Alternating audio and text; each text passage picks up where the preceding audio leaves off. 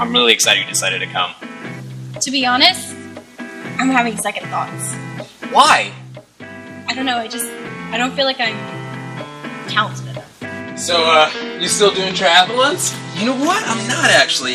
After winning 2 years in a row, it gets kind of old. I moved on to whitewater rafting, actually. And you know what? That's fun. Until you run 5-7 times in a row. It gets boring pretty fast. How about you? What are you up to? I don't got time for that. I just got a promotion at work. It's my first year with this company, but I guess I got a knack for it. Dude, you are just a natural. Me? Oh, no, you, Mr. Talented. So, what about you? What's your thing? Yeah. No.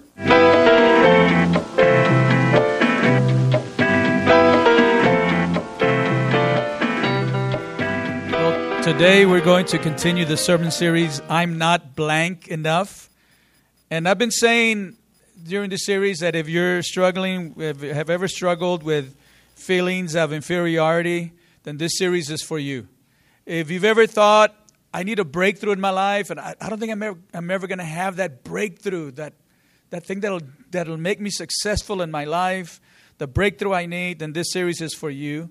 If you've ever convinced yourself that you don't have what it takes to be successful, then this series is for you. And so far in this series, we've addressed the correct biblical responses to these feelings of inferiority about our intelligence. We talked about I'm not smart enough. And feelings of inferiority about our looks. We talked about I'm not attractive enough. And today's message is going to be I'm not talented enough. I'm not talented enough. Have you ever noticed how our culture seems to be obsessed with talent shows, with identifying talent, with displaying talent? Every school has a talent show, right? Every school has a talent show. And a lot of times they even call the talent shows after those very popular TV talent shows. So instead of America's Got Talent or Britain's Got Talent, it's like Central's Got Talent or Lakeview's Got Talent or whatever the name of the school might be. And speaking of TV, there are so many of these talent show competitions on TV, from The Voice to just a different competitions, people identifying talent and people, as I said, displaying their talent. It seems like everybody likes having a talent they want to show off. And some talents are obvious. If you see somebody singing or somebody competing, somebody performing, maybe a physical talent like an athletic event, a sport, those talents are obvious. And other talents maybe not so obvious. Maybe they're hidden talents. How many of you here would say that you have a hidden talent? Anybody here have a hidden talent? You might not know this, but I have a hidden talent. I have a hidden talent. I'm not going to demonstrate it today, but I can kill a fly with my bare hands. I can. Yes, it's not very nice. It's not very pretty, but once in a while, when I was still teaching full time, I would demonstrate if there was a fly. And of course, I only do this when there's not a fly swatter around. Right? It's not like I go out looking for flies, but in the classroom, once in a while there'd be a fly buzzing around, and so I'd say, "Hey guys, watch this. I'm going to kill this fly with my hands." "No, you're not." You know, kids are. "Yeah, I am." And then I do it, and they're like, "Whoa!" And then but I always make sure somebody had some hand sanitizer before I killed it. So one of these days I'll demonstrate. Not today. Today, what we are going to do is look at a story of a man who thought he didn't have any useful abilities. He thought he didn't have any skills, any talents, especially considering what God was asking him to do. But God let him know that there's something more important than individual talent, something more important that would cause him to be successful, that would cause him to be able to carry out God's instructions. They were going to be very difficult instructions. But God let him know, you think you don't have talent, you think you don't have the skill, the ability to do what I'm asking you to do, but there's something else that you do have. In fact, I might tell you there were actually two things. These are my 2 points for today. God told him, what you need more than talent is my presence and your obedience. My presence and your obedience are better than talent. Not that talent is not important. Whatever skills and abilities we have are obviously God-given, and they're very important. But what we want to learn today is that when you think you're not talented enough, as long as you have God's presence, and you're willing to obey God, then that fills in the holes. Now, this story takes place back before Israel had kings like, King Saul and King David and all the other kings.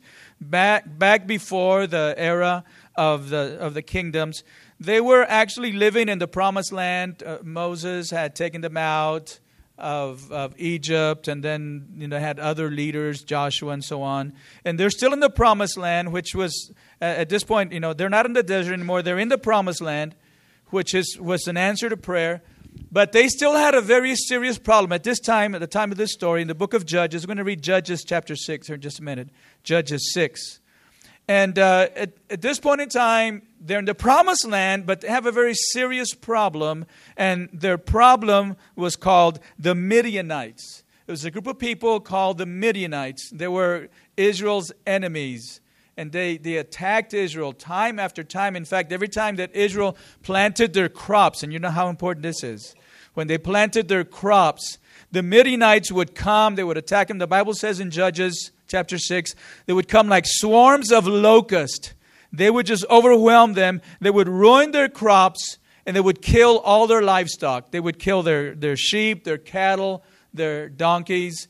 And they overwhelmed them to such a point that the Israelites were afraid of the Midianites.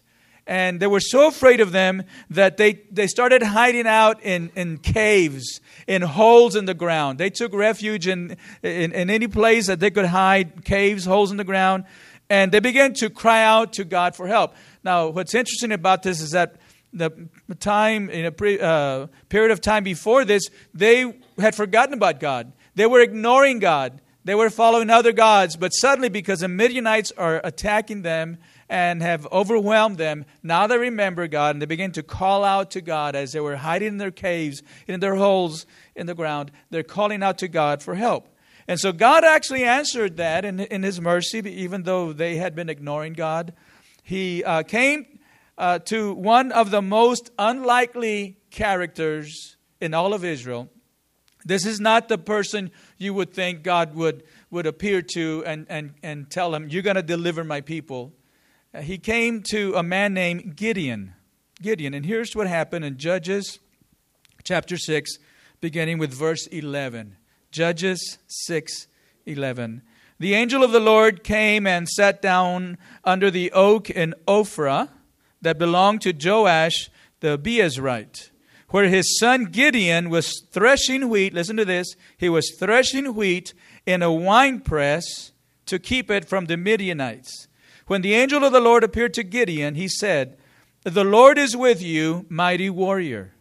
Now, this is what is called a theophany, which is an appearance of God in the Old Testament. And most of the time, a theophany was an appearance of God in human form, although He could appear in other types of form, like maybe a burning bush. But this is an appearance of God in human form. He's called the angel of the Lord. And he says to him, "The Lord is with you, mighty warrior." Now, he calls him mighty warrior because the word Gideon means mighty warrior. But this mighty warrior wasn't very mighty at this time, because we just read that he was threshing wheat in a wine press. Now, what does that mean? Well, very simply, to thresh wheat means to separate the grain from the plant.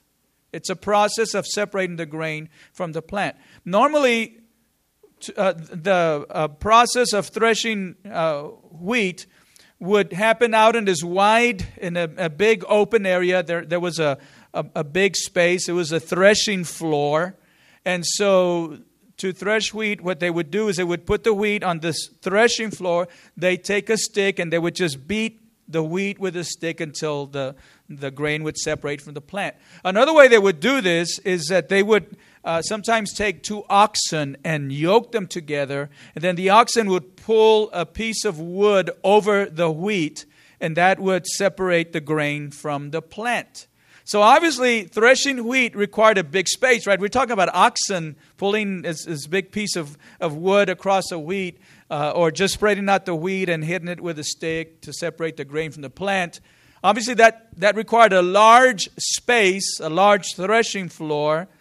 But the Bible says that Gideon was threshing wheat not on a threshing floor, but he was threshing wheat in a wine press. Now, a wine press was a little hole. It's a small pit in the ground. It was a place where they would extract the juice from the grapes.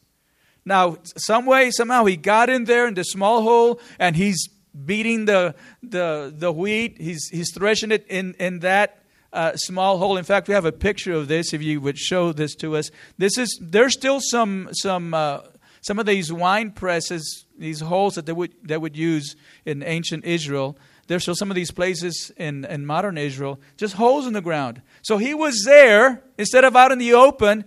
He was there because he was hiding. Remember, they're hiding from the Midianites. They're filled with fear, and they're hiding. So can you see the problem with trying to thresh wheat, which requires a lot of space, in a wine press?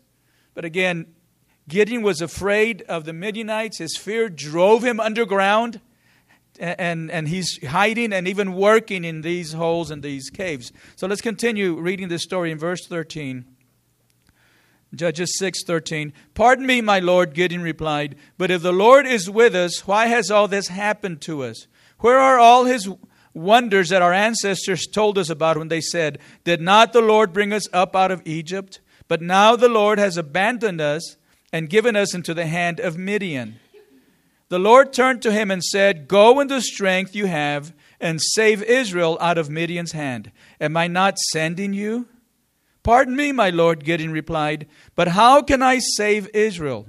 My clan is the weakest in Manasseh, and I am the least in my family." Now, basically, he's saying here, I'm not able to do this. I'm not skilled enough. I'm not talented enough to lead. I can't do this. How can I save Israel? My clan is the weakest in Manasseh, and I am the least in my family. As I said, he was the most unlikely person for God to appear, for the angel of the Lord to appear to and to tell him, "You're the one." There were other men that if God had appeared to them, then the people of Israel would have said, "Oh yeah, we knew it because he's such a leader. You know, look at him, he's big, strong. People flock to him." But Gideon, he's saying, my clan is the weakest in Manasseh. I'm the least in my family. So he seemed to be painfully aware of his shortcomings. He was the weakest man from the lowest family, from the smallest clan in the least, I should say, significant tribe. So he's way down at the bottom of the ladder, at the bottom of the totem pole, as we say. He's saying, I can't do this. Look at me. I'm not skilled enough. I'm not talented enough. I have no abilities. I have nothing to offer. I have no skills, no talent that would qualify me to save Israel out of Midian's hand. I'm not talented enough as a leader or even as a warrior. Why do you call me mighty warrior? I'm hiding in a hole in the ground. But notice God's response in verse 16. The Lord answered, "I will be with you, and you will strike down all the Midianites, leaving none alive." I will be with you. What was God promising to him? God was promising his presence. Now notice that God didn't disagree with Gideon when Gideon said, "I have nothing to offer." God didn't say to him, "Oh yes you do. You have a lot to offer." And it's not because God didn't disagree with him because Gideon didn't really have anything to offer. He's just saying, look, there's something more important. I'm not looking for the most talented. I'm not looking for the most able. What I'm looking for is someone that will obey me and someone that I can go with. He promised his presence to offset his lack of ability, his lack of skill or talent. Now, nobody ever really mistakes Gideon or Gideon's leadership with that of Moses and Joshua. Moses, he's like at the very top of the chain, of the ladder. When we talk about leadership of the people of Israel into the Old Testament, people are remembering Moses, their leader, who led them out of Egypt, and of course Joshua, who followed him. Now Gideon did make it into the Hebrews Hall of Fame in Hebrews chapter 11, but at this point in time, nobody's mistaking Gideon with Moses, and yet God gave Gideon the same promise that he had given Moses and Joshua. To Moses, God said, I will be with you. My presence will go with you. To Joshua, he told him, as long as you follow me, as long as you don't turn to the left or to the right, my presence will go with you. So to these great leaders, God was saying, my presence is with you. And now to Gideon, he's given the same promise. He's saying, I will be with you. That's the most important thing. I will be with you. In fact, if we can talk a little bit more about Moses, because he was such a great leader, but he also knew to trust more than anything else in God's presence. In Exodus 33, we read about a time when God was talking to Moses.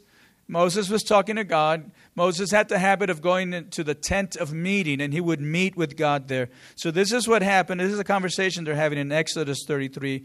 Look at verse 12. Moses said to the Lord, you have been telling me, lead these people.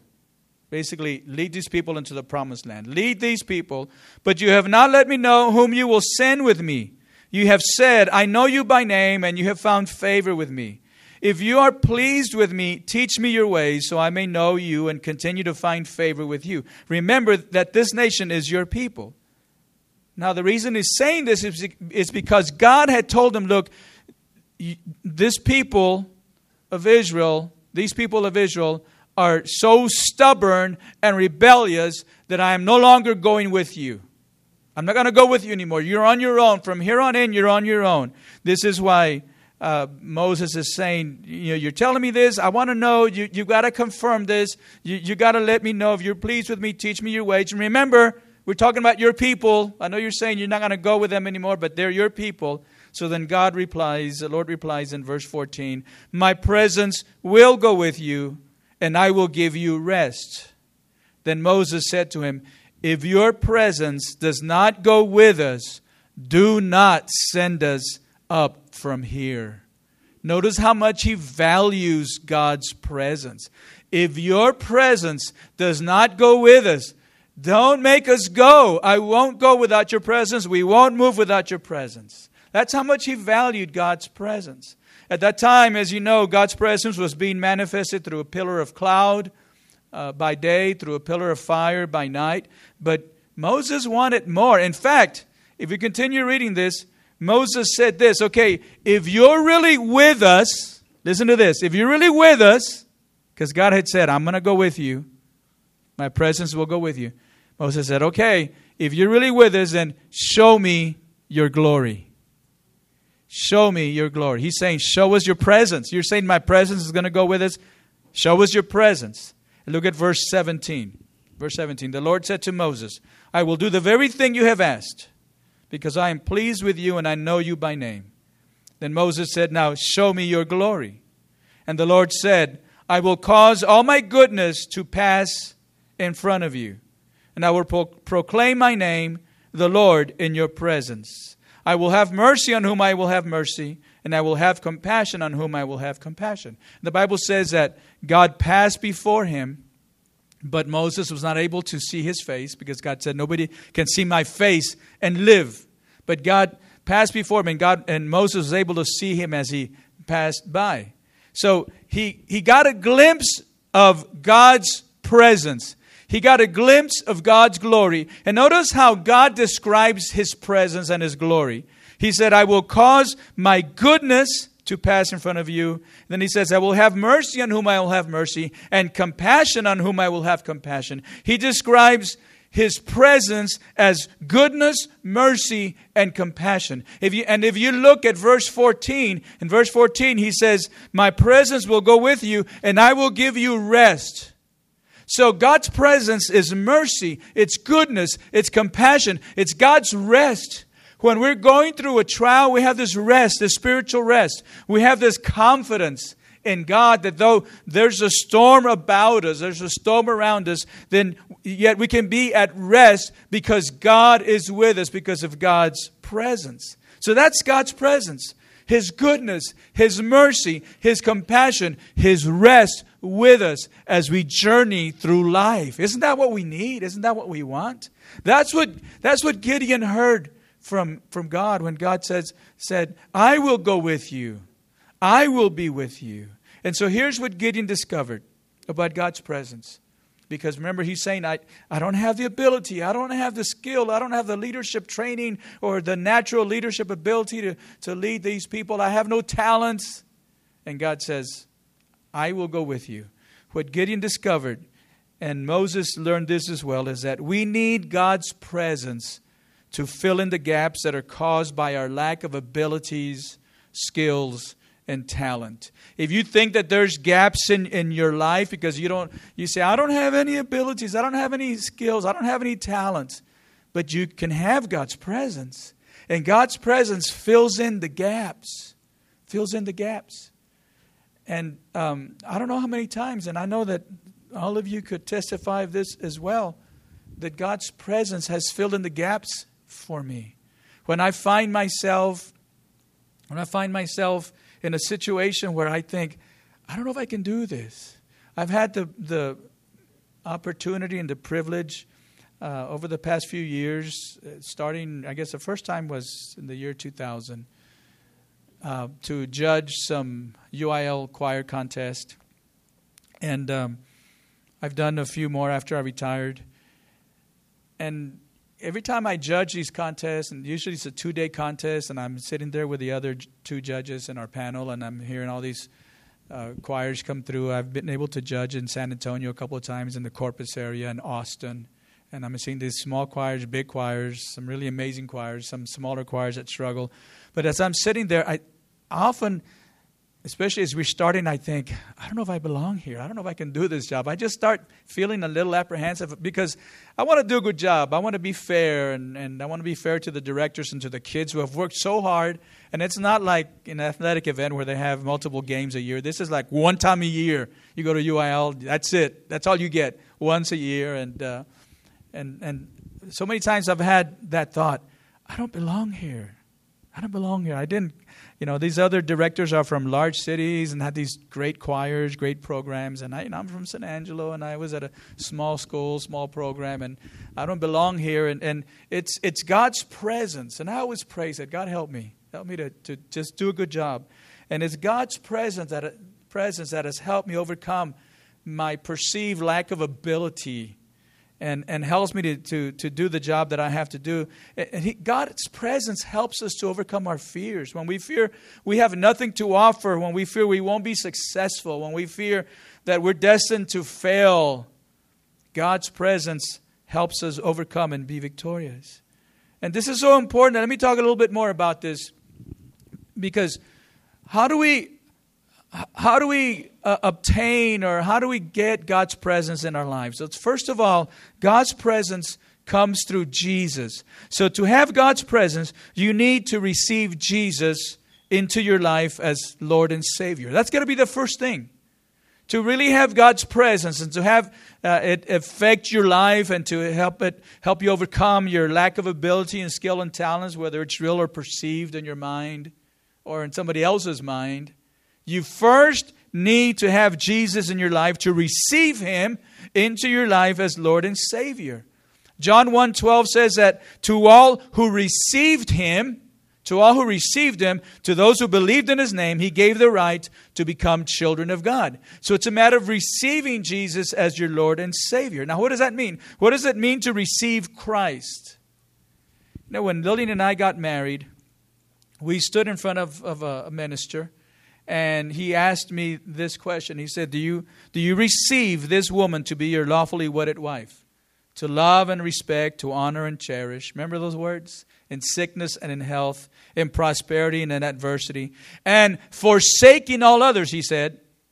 Forsaking all others, to keep yourself only unto her, as long as you both shall live. So he asked me, do you receive her to be your wife and forsake everybody else? And of course I said, I do. I do. It was exciting. Okay. That's the idea of what it means to receive Christ. It's an exclusive commitment. You receive Him as your Lord and Savior, and you forsake all other claims on your life in order that you might follow Jesus and to serve Him exclusively. So it has to start with receiving Jesus in your life exclusively as your Lord and Savior. And then another way to ensure God's presence is for us to get plugged into a church. for us to get plugged into the church. Now, I know I'm preaching to the choir, but somebody else might be listening to me on a podcast or Facebook this morning. And this is a very important point, to get plugged in and to stay plugged in to a church, because the church is God's plan. The church is a family. It's a family that enjoys God's presence together. Jesus said that where 2 or 3 are gathered in my name, there am I among them. Now, this doesn't mean that if you're by yourself, Jesus is not with you. If you're by yourself, God is not with you, only when there are 2 or 3. No, not at all. God is always with us. But there's something about the synergy of 2 or 3 coming together to pray, 2 or 3 coming together to worship God together. There's a synergy that's created where God's presence becomes real, becomes evident. Psalm 22:3 says, "Yet you are holy, enthroned on the praises of Israel." God is enthroned on the praises of Israel, because He's the one that we, whether Israel in the Old Testament or the spiritual Israel, whether we as a church or the Old Testament, New Testament, doesn't matter. When we praise God together in a group, then God's presence is evident. It generates this ambiance, this atmosphere where we feel God's presence. And so get plugged into a church, stay plugged into a church. And a third way to appropriate God's presence in your life is simply by meeting with Him daily. Having a devotional time of Bible reading and occasionally Bible study and prayer. All the great men and women of God in the Scriptures and throughout history did this, including Jesus. He would get up early while it was still dark. Jesus, who was the Son of God, He would go out and find a solitary place and He would pray. And when Lillian and I were engaged, we spent several months apart. My parents moved to San Angelo while I was in college. So when I graduated college, I came over here while I looked for a job. And so I graduated in December and couldn't get a teaching job right away, not till the next fall. So during that spring semester I was here, I was substituting at different schools around here. And she stayed back in Corpus. And this was before cell phones, you understand, before texting and Skyping and all the technology that allows people to stay connected these days. We stayed connected through an occasional phone call, not too often because that was long distance. Remember long distance when you had to pay extra? And so that was long distance. And so it was mostly through letters. She'd write to me, I'd write back to her. And I lived for those days. I lived for those days when I got a letter from her. Her words kept me going. And I'd read her letters and she'd tell me what she was doing and then how much she loved me, all that stuff, love letters. And then I'd read the letter and I'd read it again. And then I'd just notice everything about her handwriting. Oh, look at the way she crosses her T's. That's just so romantic. And, I couldn't get enough of those letters. Her letters to me, and then I would write to her. And I think that's the way it is with God. It's hard to feel down when you read that God loves you, when you're reading in His Word, that God loves you and that God has a plan for you. We're talking about getting married. We had a very simple wedding, very simple. It's a long story, but just a very simple wedding, simple wedding trip, nothing fancy. But we were talking about this. We were making plans. And so when you're reading God's Word that God loves you and that God has a plan for you, or when you read the stories of how God intervened in the lives of His people and how He demonstrated His love and compassion for the people that were hurting, that were harassed, how He loved them and took care of them. I mean, that encourages us. That'll encourage you when you read God's Word. And we can't talk about reading the Bible without talking about prayer, because those are the twin towers, right? The twin towers. I'm not much on platitudes. I'm not much on these trite sayings that sometimes people put on their bumper stickers. I'll see a saying on the bumper sticker and I think, oh, brother, that's dumb. I don't get into that much. But I did see one saying that made a lot of sense, and you're going to think, yeah, that's dumb. Because I kind of thought initially when I saw this on a bumper sticker, I thought, well, that's dumb. That's not going to convince anybody. But then as I thought about it, it kind of made more sense to me. And it was a bumper sticker that said, God isn't dead. I just talked to Him this morning. Now, when I saw that, I thought, well, that's dumb. Like somebody's going to become a Christian because I guess there is a God. I guess He's not dead. But then I realized, it makes sense to me because when I pray, I have such a sense of God's presence. Now, sometimes I pray and I don't feel anything, and it's still prayer. It's still powerful. But sometimes I pray and I just feel God's presence. And so I thought, okay, I guess that bumper sticker kind of makes sense. I still wouldn't put it in my car.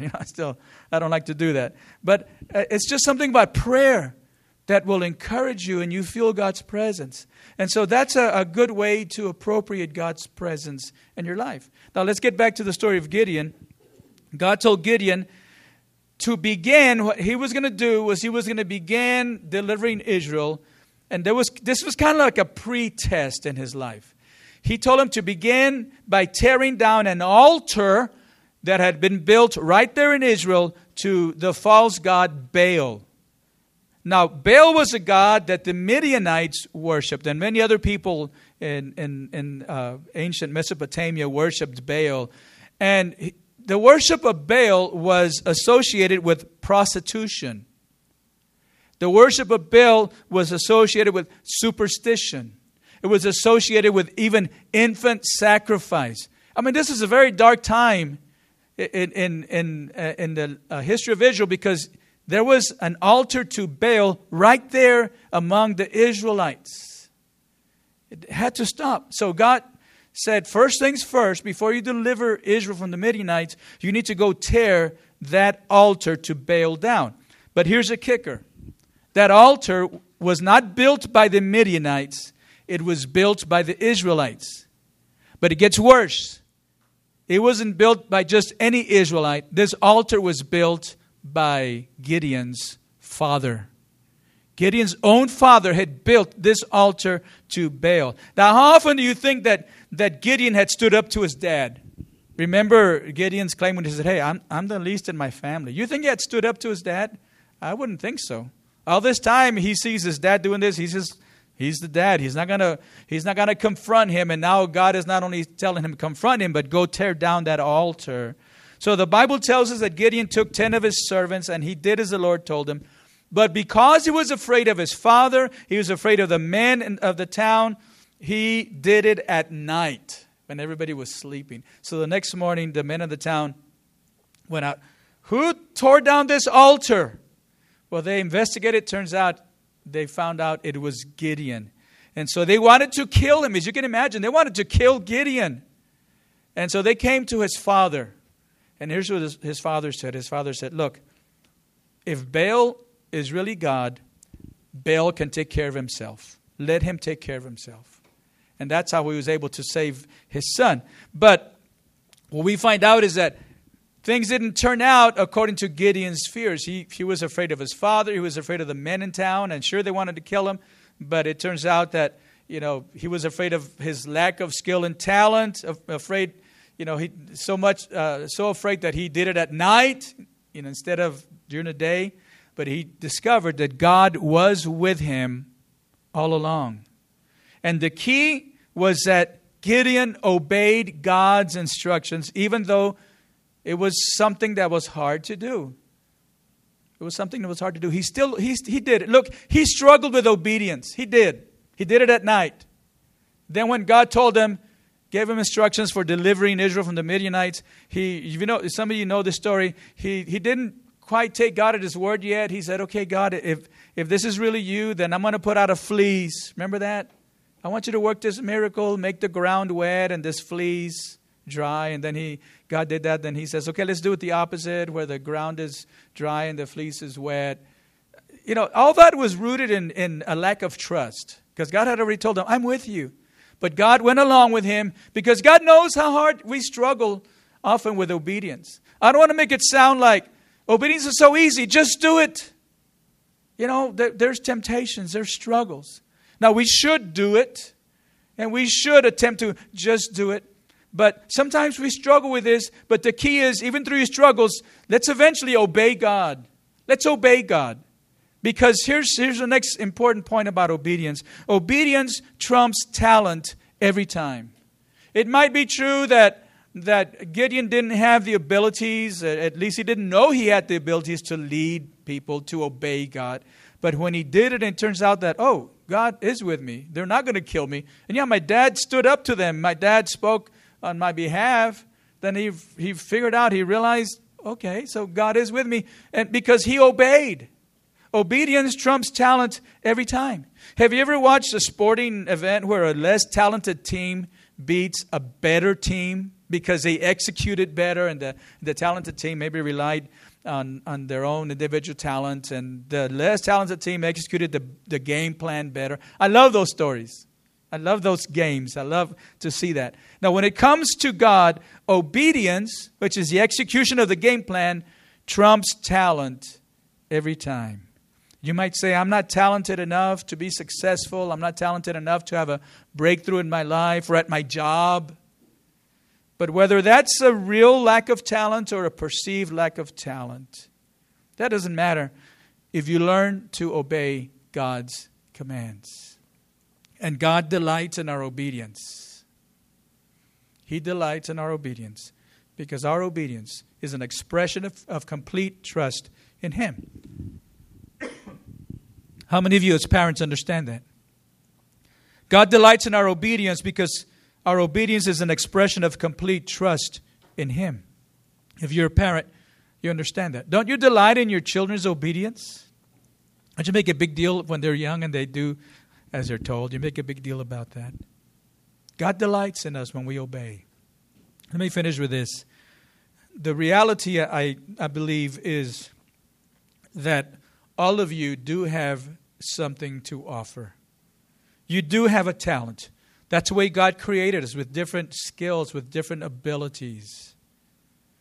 It may not be as visible as the more obvious ones, but you do have an ability. You do have a talent. And I want you to think about this.